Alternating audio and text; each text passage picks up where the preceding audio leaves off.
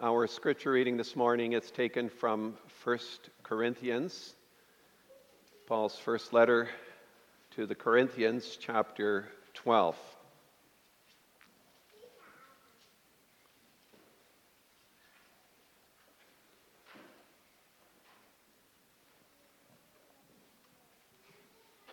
This is the word of the Lord. Now concerning spiritual gifts, brethren, I do not want you to be ignorant. You know that you were Gentiles carried away to these dumb idols, however you were led. Therefore I make known to you that no one speaking by the Spirit of God calls Jesus accursed, and no one can say that Jesus is Lord except by the Holy Spirit. There are diversities of gifts, but the same Spirit. There are differences of ministries, but the same Lord. And there are diversities of activities, but it is the same God who works all in all. But the manifestation of the Spirit is given to each one for the profit of all. For to one is given the word of wisdom through the Spirit, to another the word of knowledge through the same Spirit, to another faith by the same Spirit, to another gifts of healings by the same Spirit, to another the working of miracles, to another prophecy, to another discerning of spirits, to another different kinds of tongues, to another the interpretation of tongues. But one and the same Spirit works all these things, distributing to each one individually as he wills. For as the body is one and has many members, but all the members of that one body, being many, are one body, so also is Christ. For by one Spirit we were all baptized into one body, whether Jews or Greeks, whether slaves or free, and have all been made to drink into one Spirit. For in fact the body is not one member, but many. If the foot should say, because I am not a hand, I am not of the body, is it therefore not of the body? And if the ear should say, because I am not an eye, I am not of the body, is it therefore not of the body? If the whole body were an eye, where would be the hearing? If the whole were hearing, where would be the smelling? But now God has set the members, each one of them, in the body just as he pleased. And if they were all one member, where would the body be? But now indeed there are many members, yet one body. And the eye cannot say to the hand, I have no need of you, nor again the head to the feet, I have no need of you. No, much rather, those members of the body which seem to be weaker are necessary. And those members of the body which we think to be less honorable, on these we bestow greater honor, and our unpresentable parts have greater modesty. But our presentable parts have no need, but God has composed the body, having given greater honor to that part which lacks it, that there should be no schism in the body, but that the members should have the same care for one another. And if one member suffers, all the members suffer with it, or if one member is honored, all the members rejoice with it. Now you are the body of Christ, and members individually. And God has appointed these in the church, first apostles, second prophets, third teachers, after that miracles, then gifts of healing, helps, administrations, variety of tongues. Are all apostles? Are all prophets? Are all teachers? Are all workers of miracles? Do all have gifts of healing? Do all speak with tongues? Do all interpret? But earnestly desire the best gifts, and yet I show you a more excellent way. So far, the reading of Scripture. I'd like to also read with you Article 28 of the Belgic Confession, and that we find on page 511 of the Book of Praise.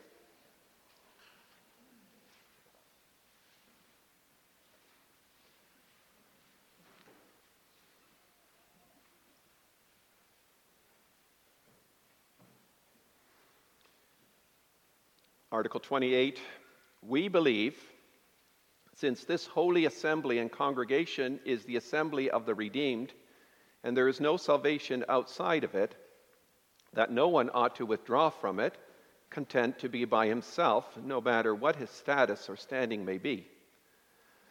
Excuse me. But all and everyone are obliged to join it and unite with it, maintaining the unity of the church. They must submit themselves to its instruction and discipline, bend their necks under the yoke of Jesus Christ, and serve the edification of the brothers and sisters according to the talents which God has given them as members of the same body. To observe this more effectively, it is the duty of all believers, according to the Word of God, to separate from those who do not belong to the church, and to join this assembly wherever God has established it. They should do so, even though the rulers and edicts of princes were against it, and death or physical punishment might follow. All therefore who draw away from the church or fail to join it act contrary to the ordinance of God. So far. And our text this morning is 1 Corinthians chapter 12, verse 27.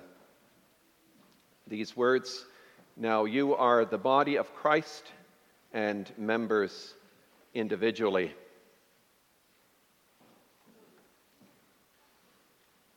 And after the sermon, we will sing the first two stanzas of hymn 49.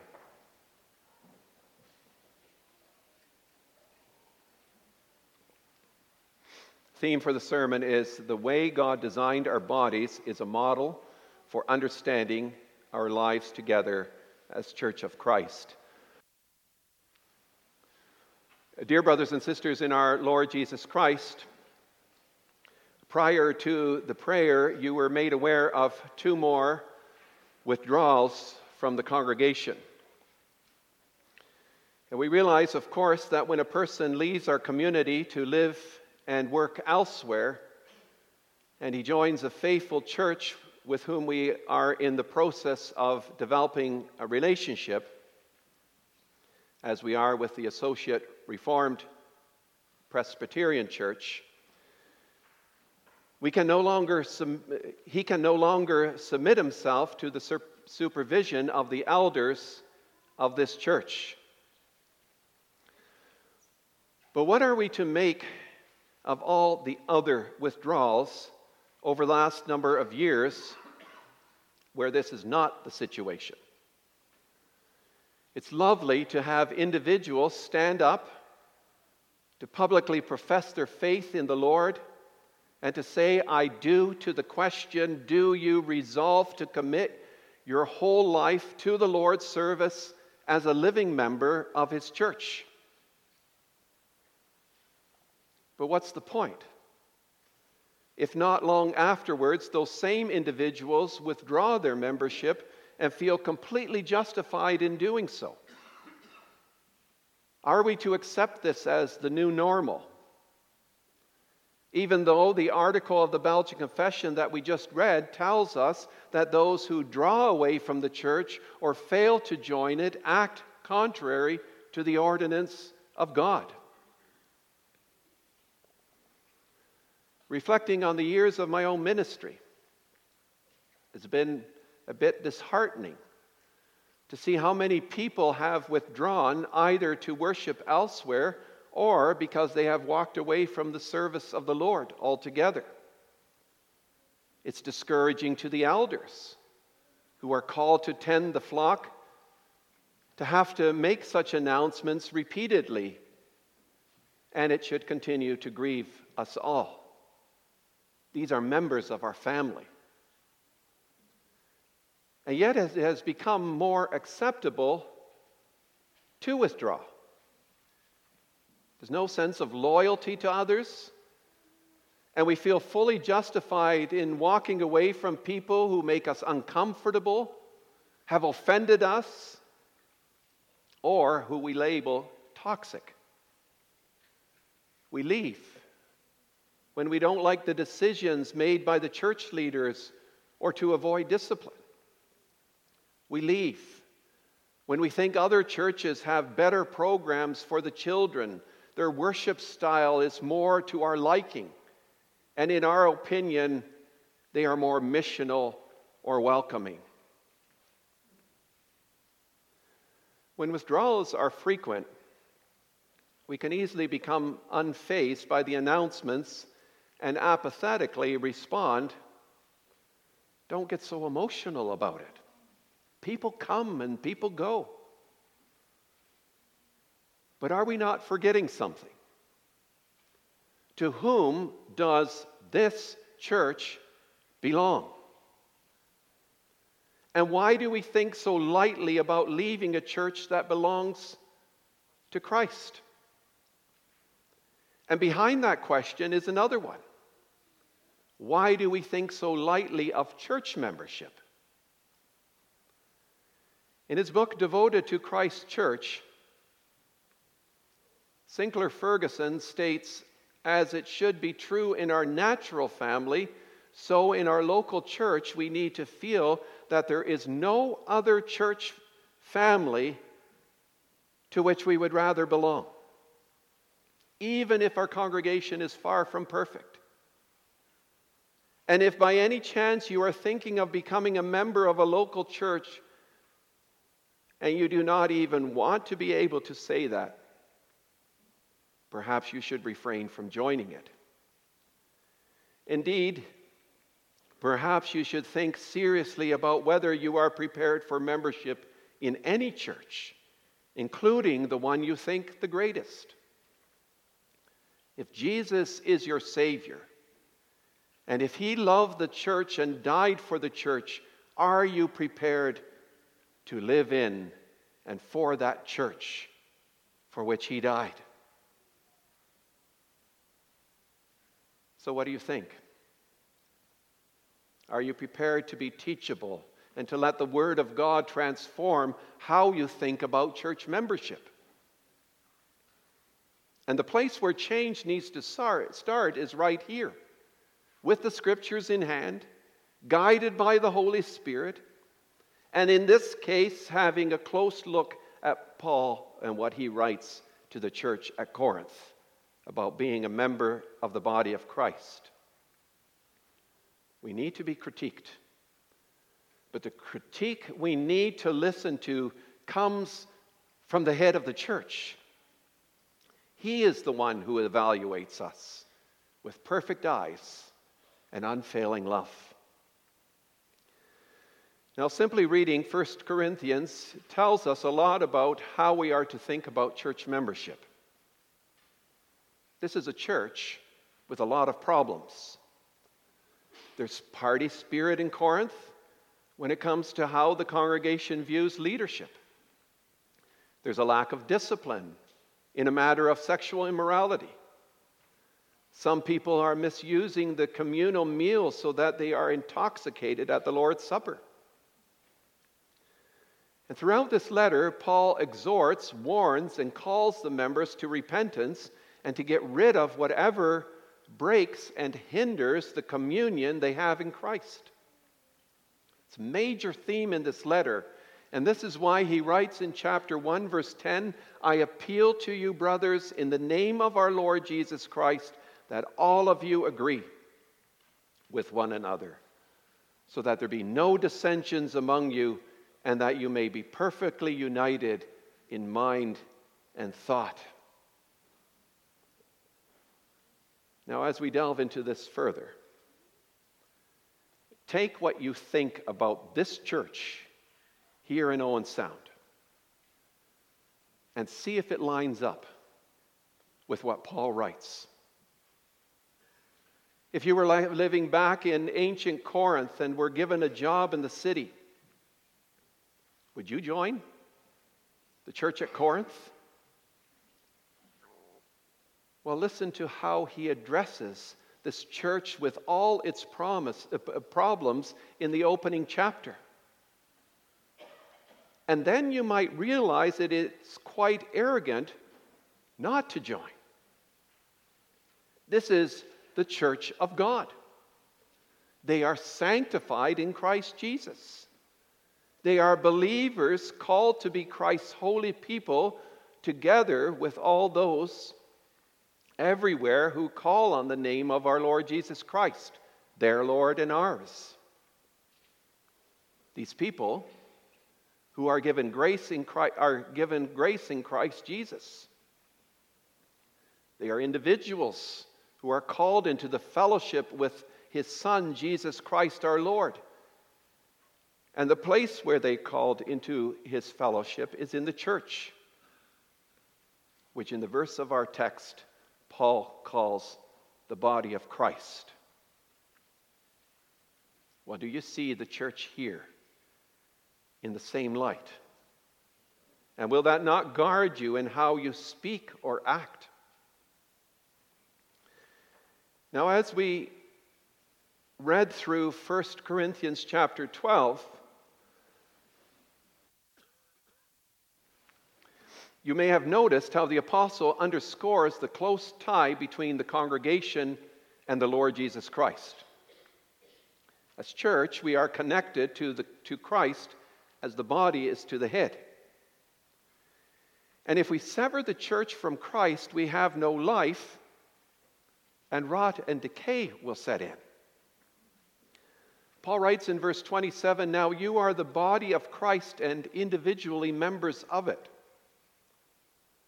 So the basis and fundamental unity of the church is in Christ our Lord.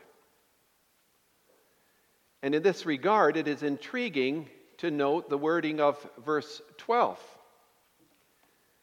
where he says, "For as the body is one and has many members, but all the members of that body, being many, are one body, so also is Christ." Did you notice that? He does not say, "So it is with the church." And by saying, "So it is with Christ," Paul impresses on his readers that you may not talk about the church apart from Christ. Christ makes himself known today through the body of the church. By faith we are incorporated, brought into the body of Christ. So the heart of the church, the nerves of the church, the breath of the church, the feelings and the emotions of the church, they're all connected to the head. And since we have the mind of Christ, that will determine our voluntary and involuntary responses and the care that we have for one another. Without Christ, the church loses its purpose and its unity. Paul's main point in 1 Corinthians 12 is this: being in union with Christ necessitates union with one another where everyone works together and not for their own good. And to drive this home, he compares the church to the structure of the human body.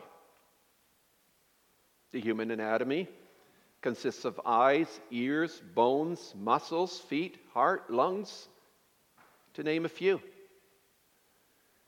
And these members are not independent, but interdependent. The one is attached to the other in the most intimate manner. The same blood flows through various organs. And all the parts of the body are meant to function in harmony. It's not all about me. In 1 Corinthians 12, the apostle rebukes those who use the gifts God has granted them for themselves and not for the benefit of the whole body. He writes in verse 25, "There should be no division in the body, but all the members are to have the same care for one another." The Lord has created us for communion. And in the church, he recreates and restores us so that we start living by God's design and not our own. Correctly understanding the phrase, "You are the body of Christ and individually members of it," is a hard lesson in understanding the meaning of conversion and regeneration and renewal, of the transformation of life that comes through Christ and by the power of the Holy Spirit. And beloved, we have a tremendous responsibility of fostering dependency because we are one body in Christ. The body of Christ, though consisting of many different members, is made one in Christ. He draws us together.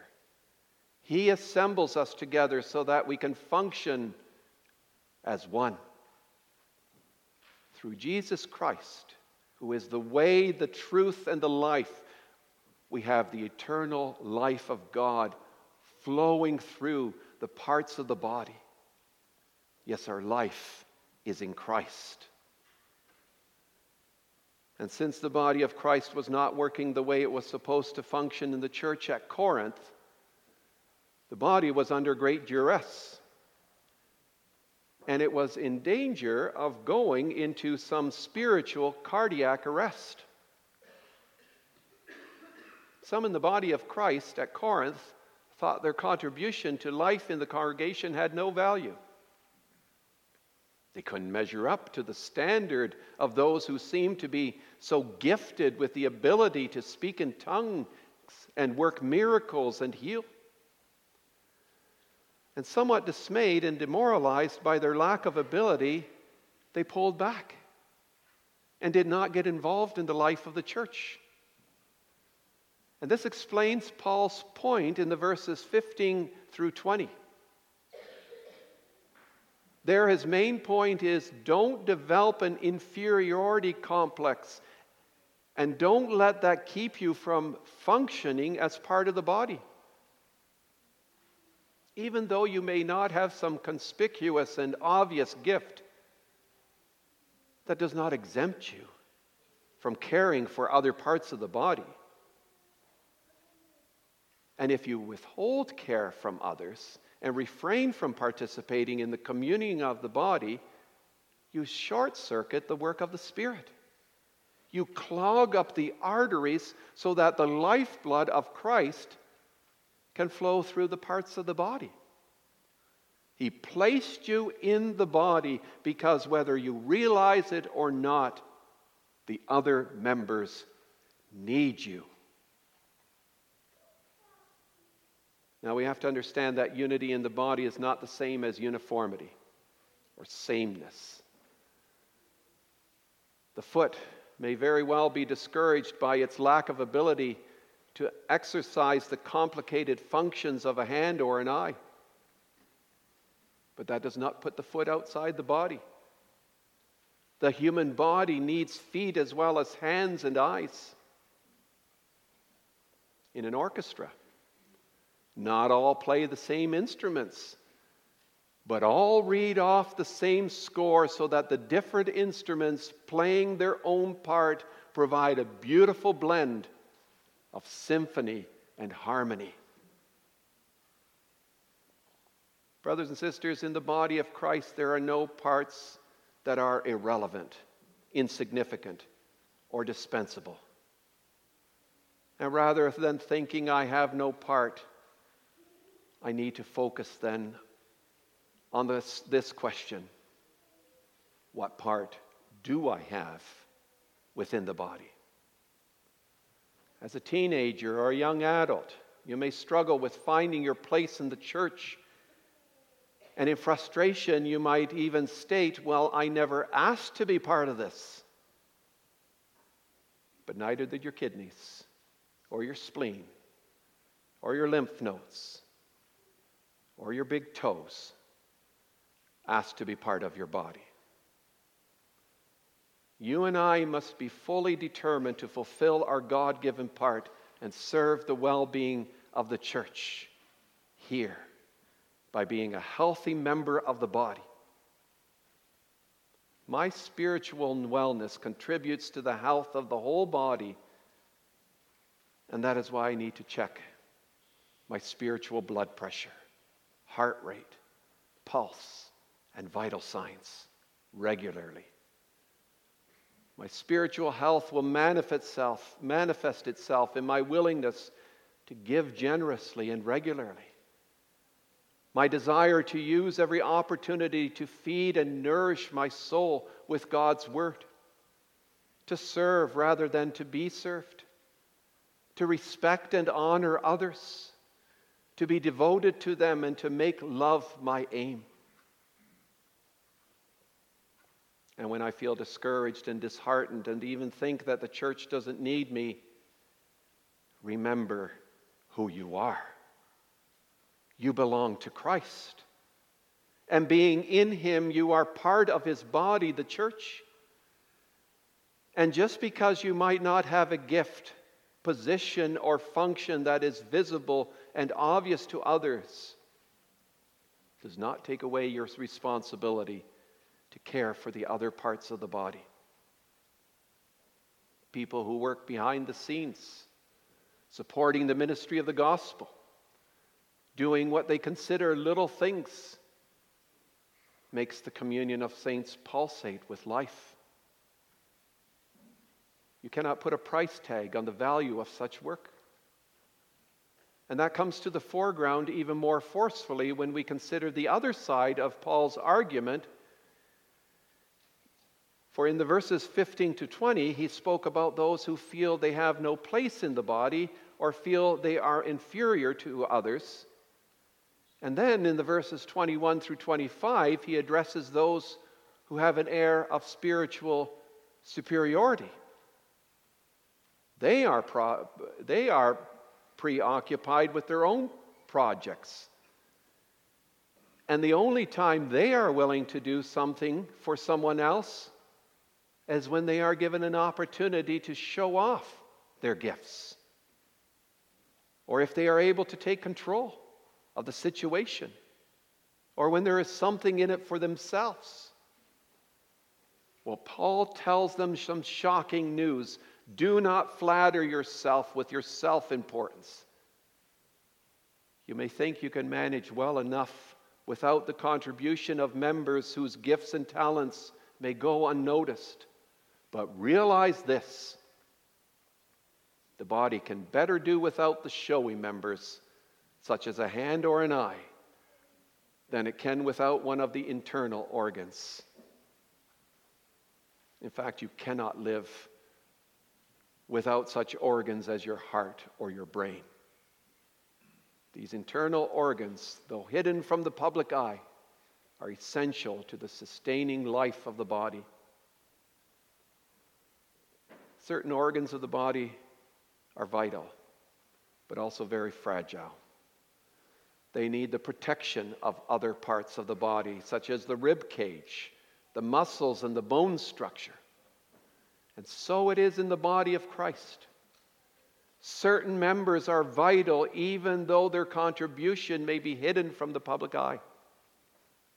You may never see them or hear them, but you know they are there for the well-being of the whole body. We know people by their outward appearance and not through an examination of their internal organs. And we aren't attracted to each other because we like the look of a person's pancreas or liver. We do not look at each other through X-ray machines or MRIs or ultrasonic equipment.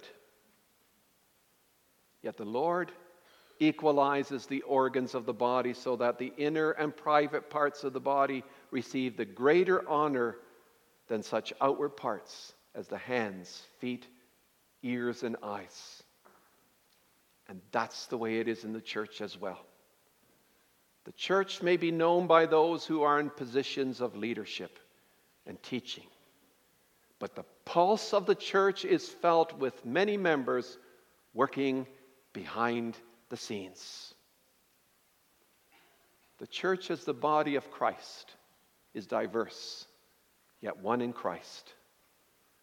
And therefore we should never, either in attitude or in deed, shove aside members in the congregation as if we have no need of them.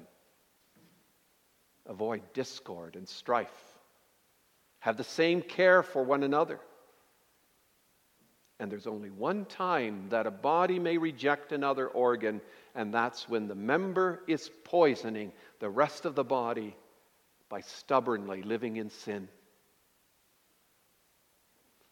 It's the responsibility of members who have a more prominent and visible position in the body to say to the weaker, more vulnerable parts of the body, God has placed me in the body for you, for your protection and care.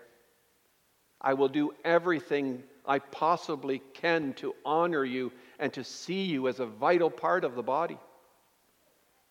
Instead of looking to have honor and praise heaped upon ourselves, we must redirect that to those who normally do not get the honor, to clothe them with respect, because they are vital and indispensable for the life and the growth of the church. The function every member has in a congregation is not self-determined. The Lord assigns us our own place and purpose within the body. It is God who arranged the organs in the body. It is God who composed the body in such a way, giving the greater honor to our unpresentable parts. The church is not shaped or characterized by its leaders.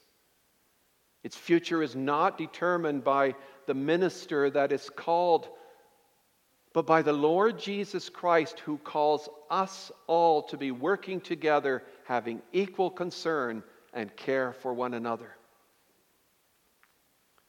The Lord puts people together and gives all members their own unique function within the body of Christ. God has appointed some to be leaders to equip the saints for service.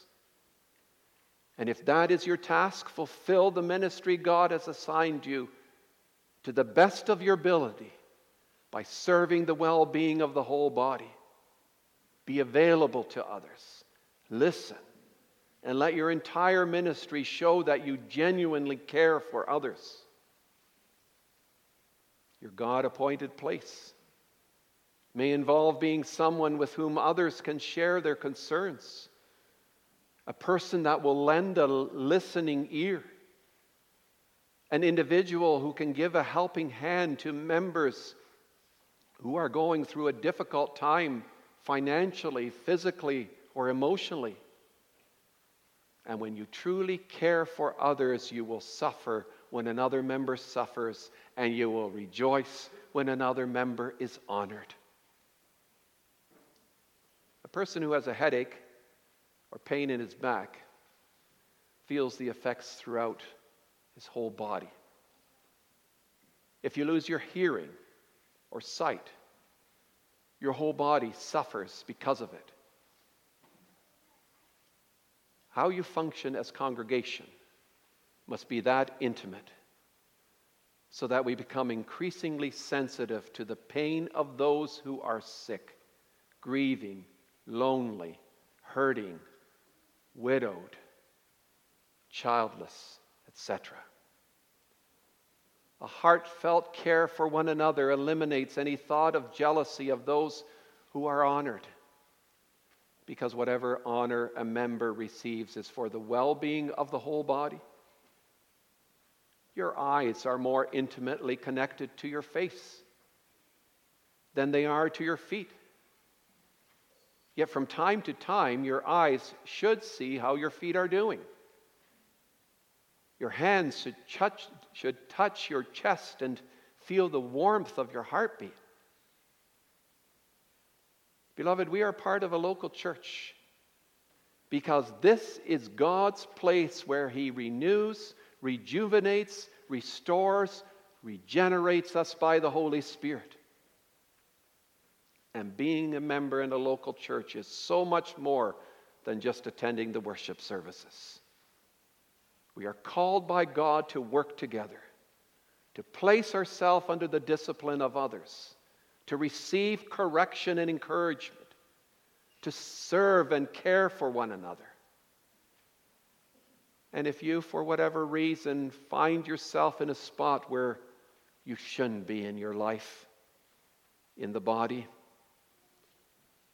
I pray that what you have learned today may encourage you, even if it is a little uncomfortable.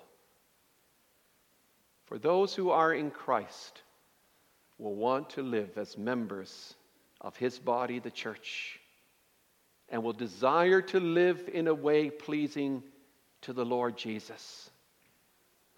Well, may God give us an open ear to hear what he has revealed in this chapter of his word, that he will stir our hearts to know our part in the functioning of the body of Christ, so that other members are honored, and Christ, the head of this church, is praised and glorified.